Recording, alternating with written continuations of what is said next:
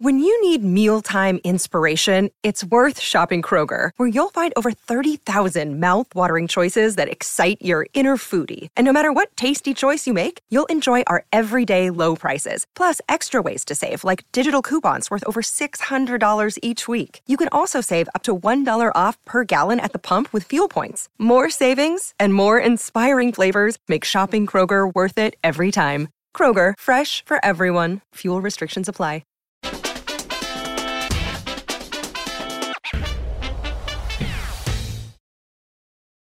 So are we headed for a soft landing? Hi, everyone. Welcome to the Real Vision Daily Briefing. With me today is Peter Boockvar, CIO of Bleakley Advisory Group. Hi, Peter. It's so nice to see you.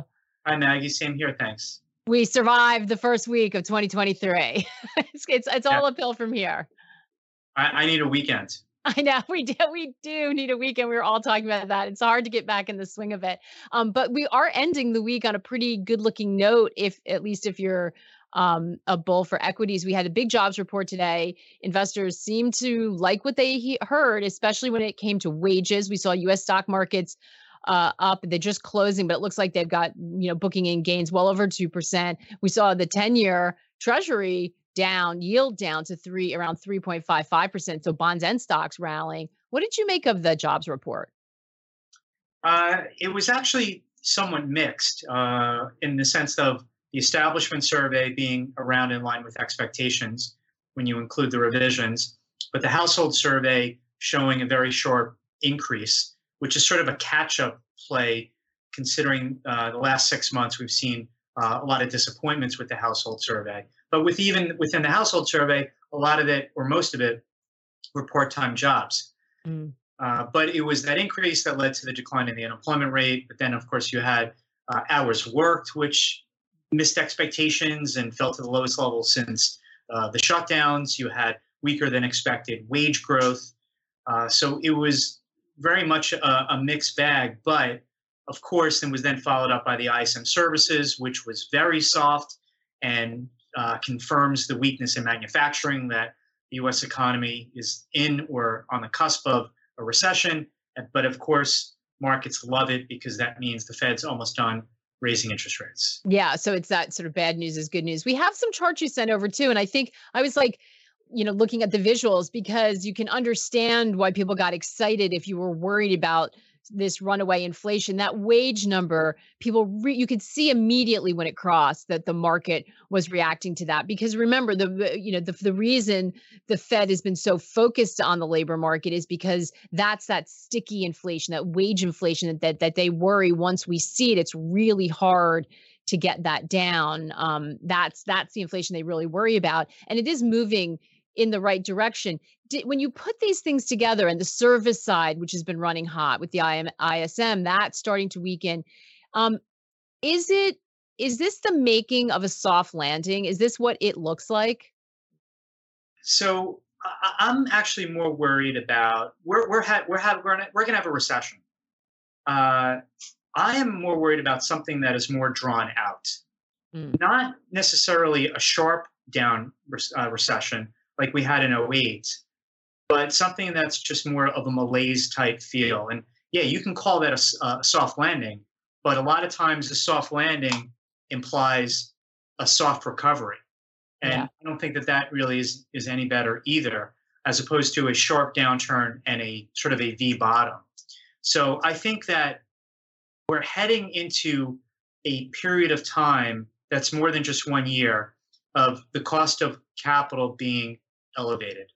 And what makes that relevant is it comes after 15 years of very low levels of interest rates.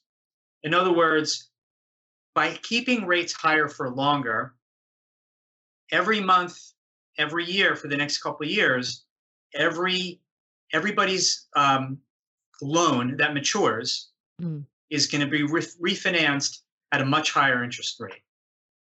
And that is why I think it's more of a death by 1,000 cuts economy when looking out over the next couple of years, is that more and more money, more and more cash flow, I should say, is going to be allocated to one's interest expense.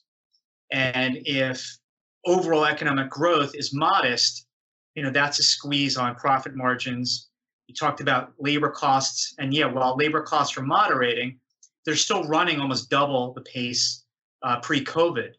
So again, I'm more worried about more of an economic malaise than anything, and that a soft landing is not necessarily good if it leads to a soft recovery. That's a really, really good point, Peter. And like we people just haven't sort of, I think run the scenario out that way. Because I get maybe because we were braced for disaster, that seems okay. But you're right. And when you talk about cost of capital, I mean, I think you explained it really well. But just to put a fine point on that, that hits all of us. That hits consumers, that hits businesses, that hits big corporations, but really importantly, those mom and pop sort of smaller businesses that really keep the economy going. I mean, anybody that ever has a loan, and we all have them, we have to. I mean, no one can buy everything outright. Very few can, I should say. That is going to be really tough when you go to do, if that remains the case, that they are going to be a lot higher. In some cases, it's going to be double what people, maybe more than what people were used to the last time they got their car, their small loan. That's huge. Right. And to slice this up, if you're a company that has had access to the capital markets over the last couple of years, if your CFO and treasurer are competent enough, you've been able to term out your debt to an extent. So when you look at sort of the maturity wall for high yield and investment grade, that really hits in 2024, 2025. So let's just say 2023, if you have those bonds outstanding, you're going to be okay. But even a lot of those companies still have a percentage of their debt that's floating rate. And companies sort of below that aren't able to borrow like that and have to offer a leveraged loan as opposed to a high yield bond, well, you are basically borrowing floating rate. Now, some companies certainly hedge out. They can do an interest rate swap, but many don't. And the size of the leveraged loan market is about the size of the high yield market at or about 1.4, 1.5 trillion. And then just think about all the small and medium-sized businesses that are just borrowing money from their local bank. Now, yes, some can borrow from their bank at fixed rate, and hopefully many have, but there are also many that have not. And those loans are going to get repriced at a much higher interest rate. So, and I'm very worried. So I'm very worried about the leveraged loan market, and I'm also concerned about the commercial real estate market, because just imagine, we saw obviously the Fed's response to COVID. They slashed interest rates. So imagine the real estate developer or the real estate investor that bought property or decided to take on a project in 2020, 2021. And if you're a builder, well, you take on a construction loan. And then when the project gets done, you convert it to a conventional loan. Well, in 2020, when you started the project, assuming it would take 3 years, well, you were penciling in maybe a 2.75%, 3% type loan that you were able to get at the time and assume that in 3 years it would be around that level. Well, 2023, that loan is actually going to be about 8% instead of 3%. So that's almost a tripling of your interest rate that you're going to be paying on your debt. Mm-hmm. So whatever rental income you were penciling in 2020, you're gonna get. You may still get that rent number, but a lot of it's going to get eaten up by your mortgage payment, and you're going to have very little to pay your maintenance, your taxes, your insurance, and the other operating expenses. So this year is going to be a lot of handing back the keys for those commercial real estate developers that took on too much debt relative to the value of the property. So this is not like an event. It's a process. It's every month somebody's loan is coming due at a much higher interest rate than the loan that is maturing. And that's because of 15 years of low interest rates and a sharp increase over the past 12 months, which I refer to as shock interest rate impact to the economy that is going to be sort of a drawn out process. And when I hear, and while I understand the market cheering the Feds being what I think is almost done raising interest rates, it's higher for longer that really should matter. Because keep in mind, if the Fed stopped raising interest rates today and 4.25, 4.5 was it, just by keeping it at that level for a period of time is a form of tightening because of the reasons I gave, that every month somebody's loan is resetting higher. So they don't need to keep raising interest rates to tighten further. They just need to keep rates high for longer, which is a form of consistent tightening. Yeah, no, excellent point. And I think James in our comments put it perfectly, saying, James Holman, completely agree with Peter. We are all going to bleed out slowly. Yeah. It sounds so, it's perfect, but it's like so painful to think about.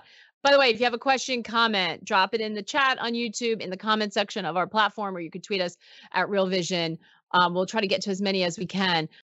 Hey, everyone, we're going to take a quick break right now to hear a word from our partners. We'll be right back with more of the day's top analysis on the Real Vision Daily Briefing.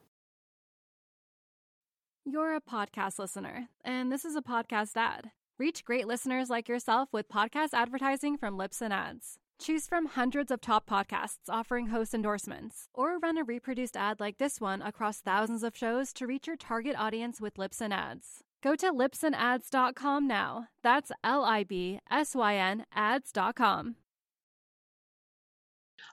Peter, I think that's really important, because the knee-jerk reaction today is very much about the pivot. It's still about the Fed pivot, and you're saying, we're looking at the wrong thing.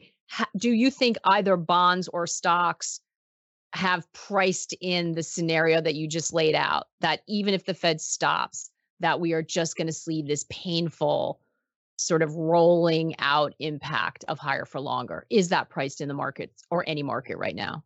Well, let's take that in two ways. From a multiple perspective, I don't see this bear market ending at 17 times earnings. Wait, you know what? Pause right there. I want to read something. Since you said that, you sent over a few of your notes. I want to read something, and bear with me. It's a little bit, it's almost a paragraph, but I really want to read it because it stopped me in my tracks. And you said, as for the equity bear market, I don't know exactly how it progresses from here, as the consensus seems to be down in the first half, rallying the second half. But consensus is usually wrong. All I'm confident about is it ain't over. The biggest financial bubble in the history of bubbles, that being sovereign debt and everything priced off that risk-free rate, doesn't end with the S&P 500 down 20% off the highs. It doesn't end at 17 times multiples. It doesn't end with a notable earnings recession with credit spreads nowhere close to previous wides. It doesn't end until everyone throws in the towel, not wanting to ever own a stock again. Like, that hit me like a rock, because it doesn't feel like that yet. No, it does not. And I probably said it on the show before that there are usually three stages to a bear market. The first one is the valuation reset. The initial one where we sort of take off a lot of the froth, which we've had a nice valuation reset, even though I don't think that's necessarily over. And then phase two is sort of the economic consequences of central bank tightening, the recession, both in terms of economic activity and also on the earnings side. And then the third phase is everyone just throws in the towel. And I really just see just the beginnings of the second phase, that earnings estimates are now getting marked down. Economic activity, certainly as seen by ISM manufacturing and services this week, both below 50. That now we're just sort of digging into phase two. And listen, we're going to have rallies like we had today. This could continue. But I still think that this has a ways to go. And to my point about sovereign bonds being the biggest bubble in the history of bubbles, it really was epic in Europe and Japan. I mean, that was sort of the epicenter with negative interest rate policy. And the other interesting thing this week is that for bonds maturing 1 year and more, the number of negative yielding bonds is officially at zero. There was one bond left in Japan that matured in 2024 that had a negative yield going into this week, that as of this week, that yield went to zero. So December 2020, we had $18 trillion of negative yielding bonds. And this week, that is now down to zero. And while that is a great thing because I think negative interest rate policy was the dumbest idea in the history of economics, there's still an adjustment. And getting back to the cost of capital discussion, there are still implications to the popping of this bubble, and everything priced off low rates and negative rates and zero rates in the U.S. and the bubble we had in bonds here as well. That's going to take time to filter through, and that's why this bear market's not over. Now, that said, I'm still long stocks. As a firm, we're long stocks, and I think bear markets are great times to be buying stocks because that's when tremendous values are created. But just as you tell your children when they go out, always be aware of your surroundings. An investor always has to be aware of their investing surroundings in order to try to look around those corners and try to, when you're in this hall of mirrors, trying to find your way out. Yeah. And figure out what companies or what sectors or what areas will be able to perform in the environment that we might be facing. I want to talk a little bit about that opportunity, but I want to go back to your concern about this gigantic bubble bursting, and we're not really through the phases of pain yet. So should I understand that to mean that you think something's going to break? Like that's what we were talking about when the Fed started going on the aggressive rate hike. They're going to hike till they break something. Do you still think that we are going to see some sort of dislocation in some market or some kind of major financial event? Or is this just going to look like a slower unravel of something? Yeah, I think it's going to be more of a slower unravel because of the U.S. economy, the global economy, just sort of living a life that was very reliant on credit. There was once a time when savings rates were much higher and people relied less on credit to both live their lifestyle and businesses to run their business. I mean, there used to be a time when there was a lot of AAA, AA, single A companies. Now, at least in investment grade, we're half the market or more is triple Bs. That's the overall in market, but we've grown through credit and less on savings. And now that the cost of that credit is going to be higher for longer, I don't necessarily see an event causing an accident, but just a progression of, like I said, death by 1,000 cuts. Now, that said, if at some point the U.S. stock market sort of unravels as it resets PE ratios to maybe 13 times instead of 17 times, and off maybe $180 a share of earnings rather than 200 or 220, and all of a sudden you're talking about an S&P that's much lower, and what that will do to consumer spending and sort of this unravel. I mean, that's possible, but I think that this is just going to be a progression of just nicks here and there that's just sort of going to wear us down. Now, that's just a lot of it's, I think, the U.S. market, and I still think that there are a lot of other opportunities out there. Like on the positive side this year, I think the China reopening is a huge positive for global economic activity. So I don't want to sound all sort of doom and gloom here because there are a lot of mixed cross currents that are going to take place here. But I think China in the second quarter is going to have a party to the upside. And I think anybody who's doing business with China is going to have a party to the upside. And parts of Europe, like Germany, is going to really enjoy a resurgence in the Chinese economy. Not to growth rates that we had before, but just imagining 1.4 billion people that have been essentially locked up for 3 years that are now going to be unleashed in the world. So there are going to be some positives there this year. I just want to be as realistic as possible about it. No, absolutely. So let's dive in and talk about some of those positive. We have a question. I'm going to get to it in 1 second. I just want to follow on that thought. I've heard China is so hard to gauge, right? So we don't get a lot of reliable data, certainly since COVID and the lockdown. It's even less reliable.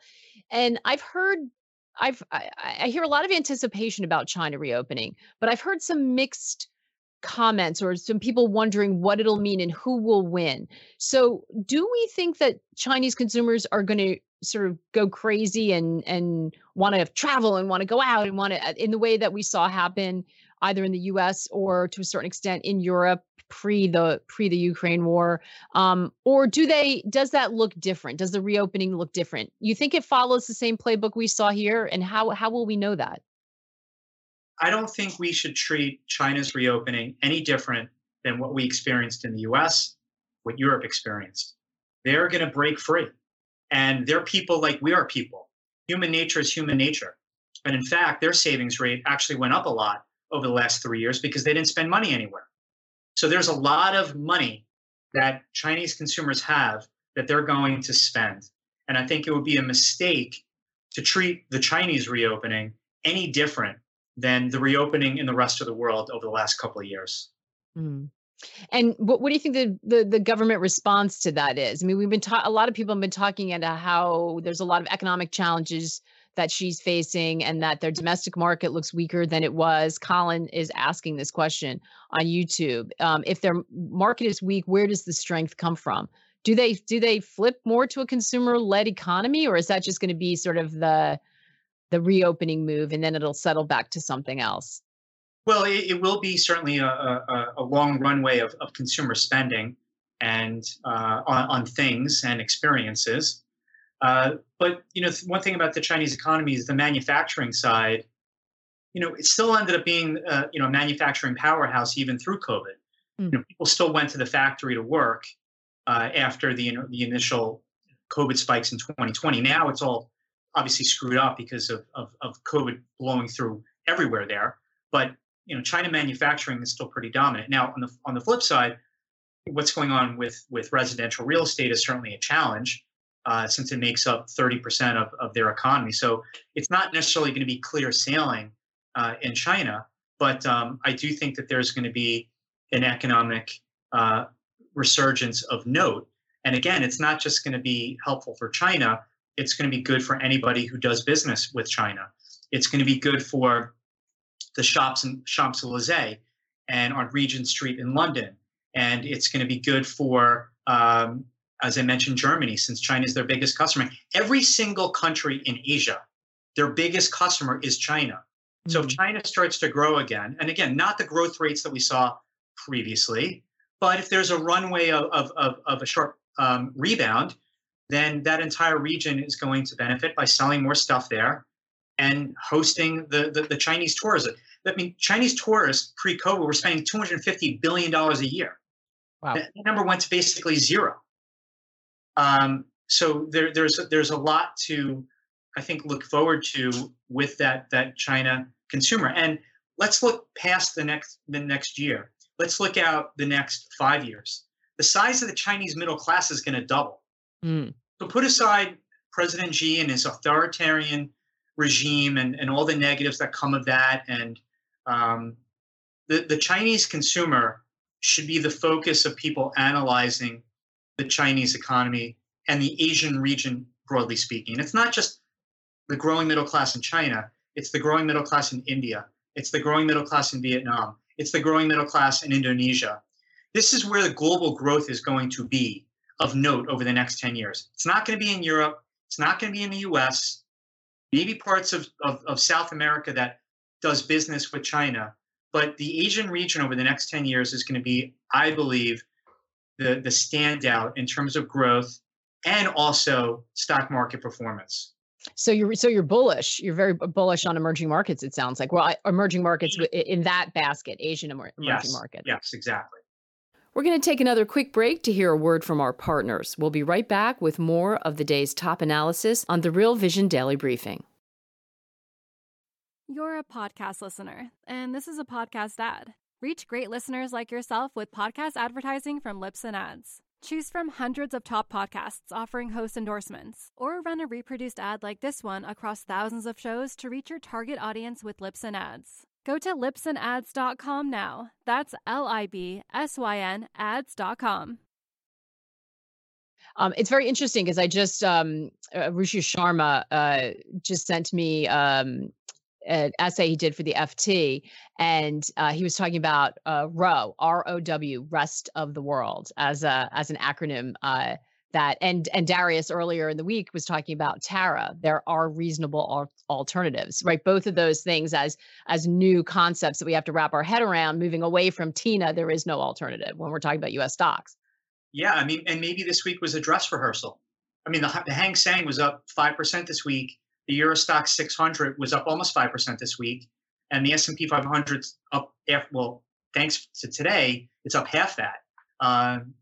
But we've already seen outperformance in markets outside the U.S. And I think this first week, like I said, is a dress rehearsal for what we're going to see for the rest of the year.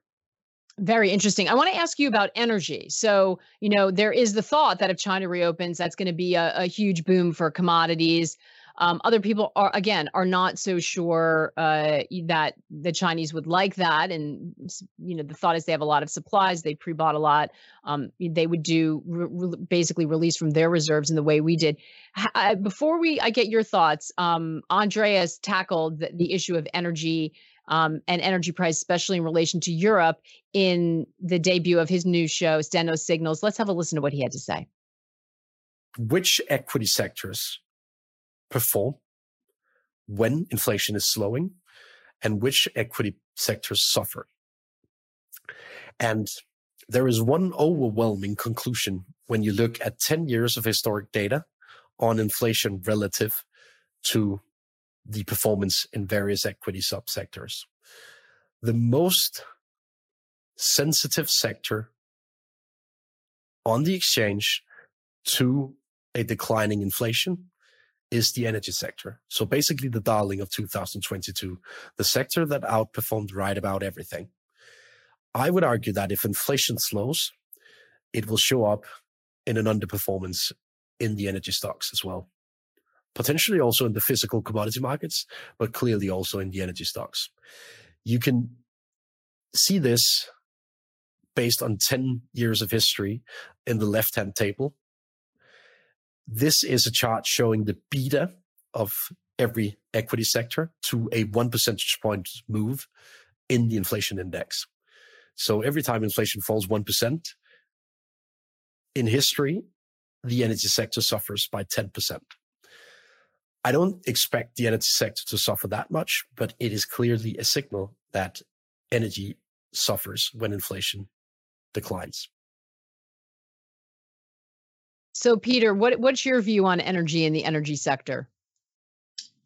So I remain very bullish. I got bullish in October 2020, right before the Pfizer vaccine news, just feeling that the sector was so washed out that we were hoping for some reasonably effective vaccine.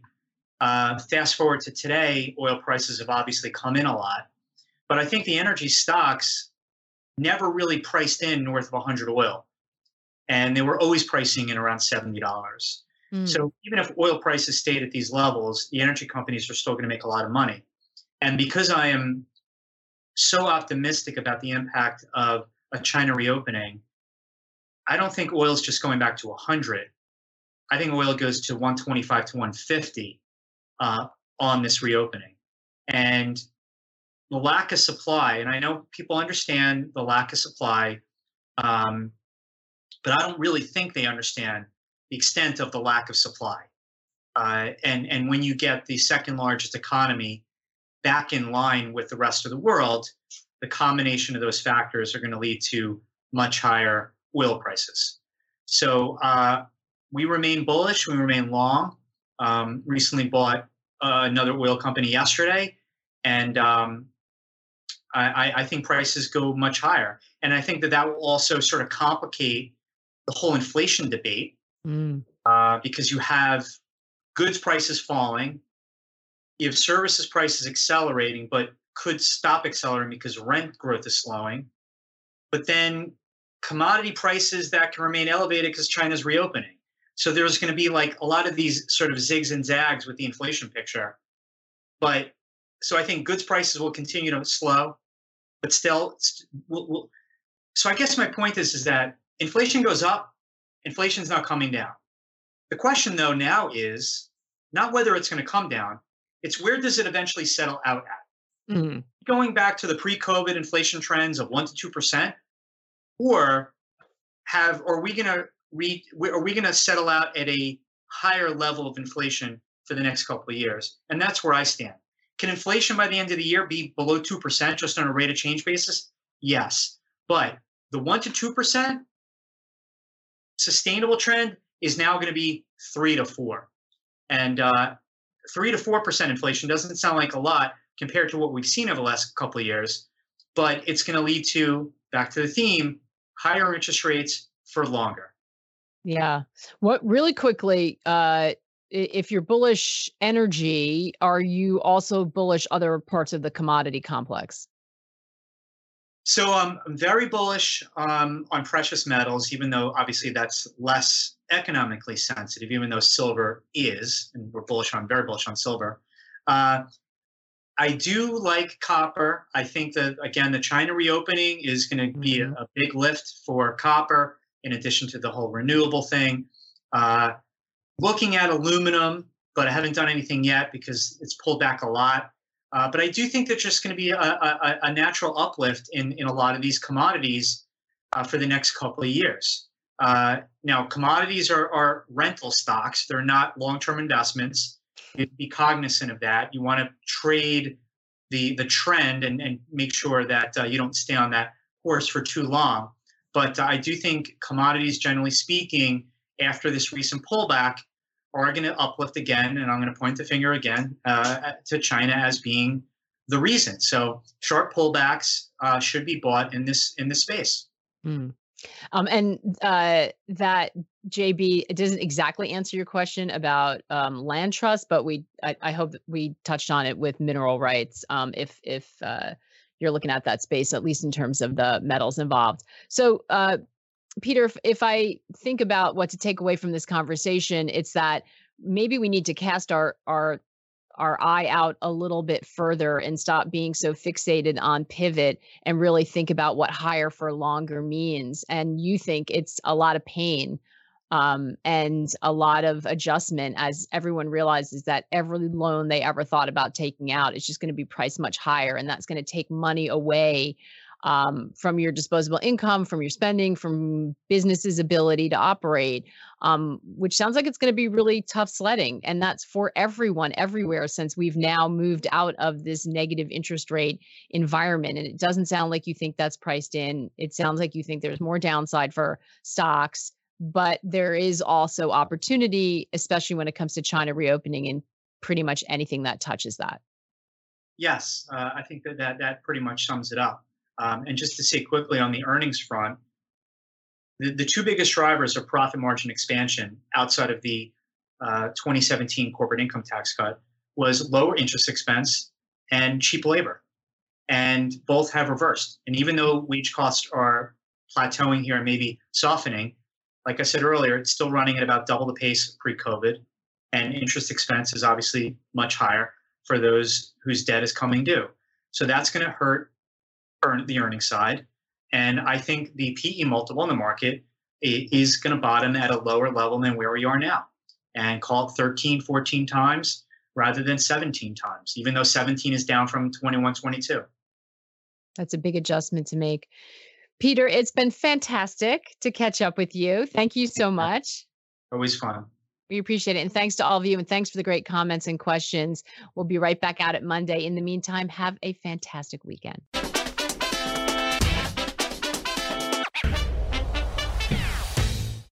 What's up, revolutionaries? Thanks for tuning in to the Real Vision Daily Briefing. For more content like this, head over to realvision.com and get unfiltered access to the very best, brightest, and biggest names in finance.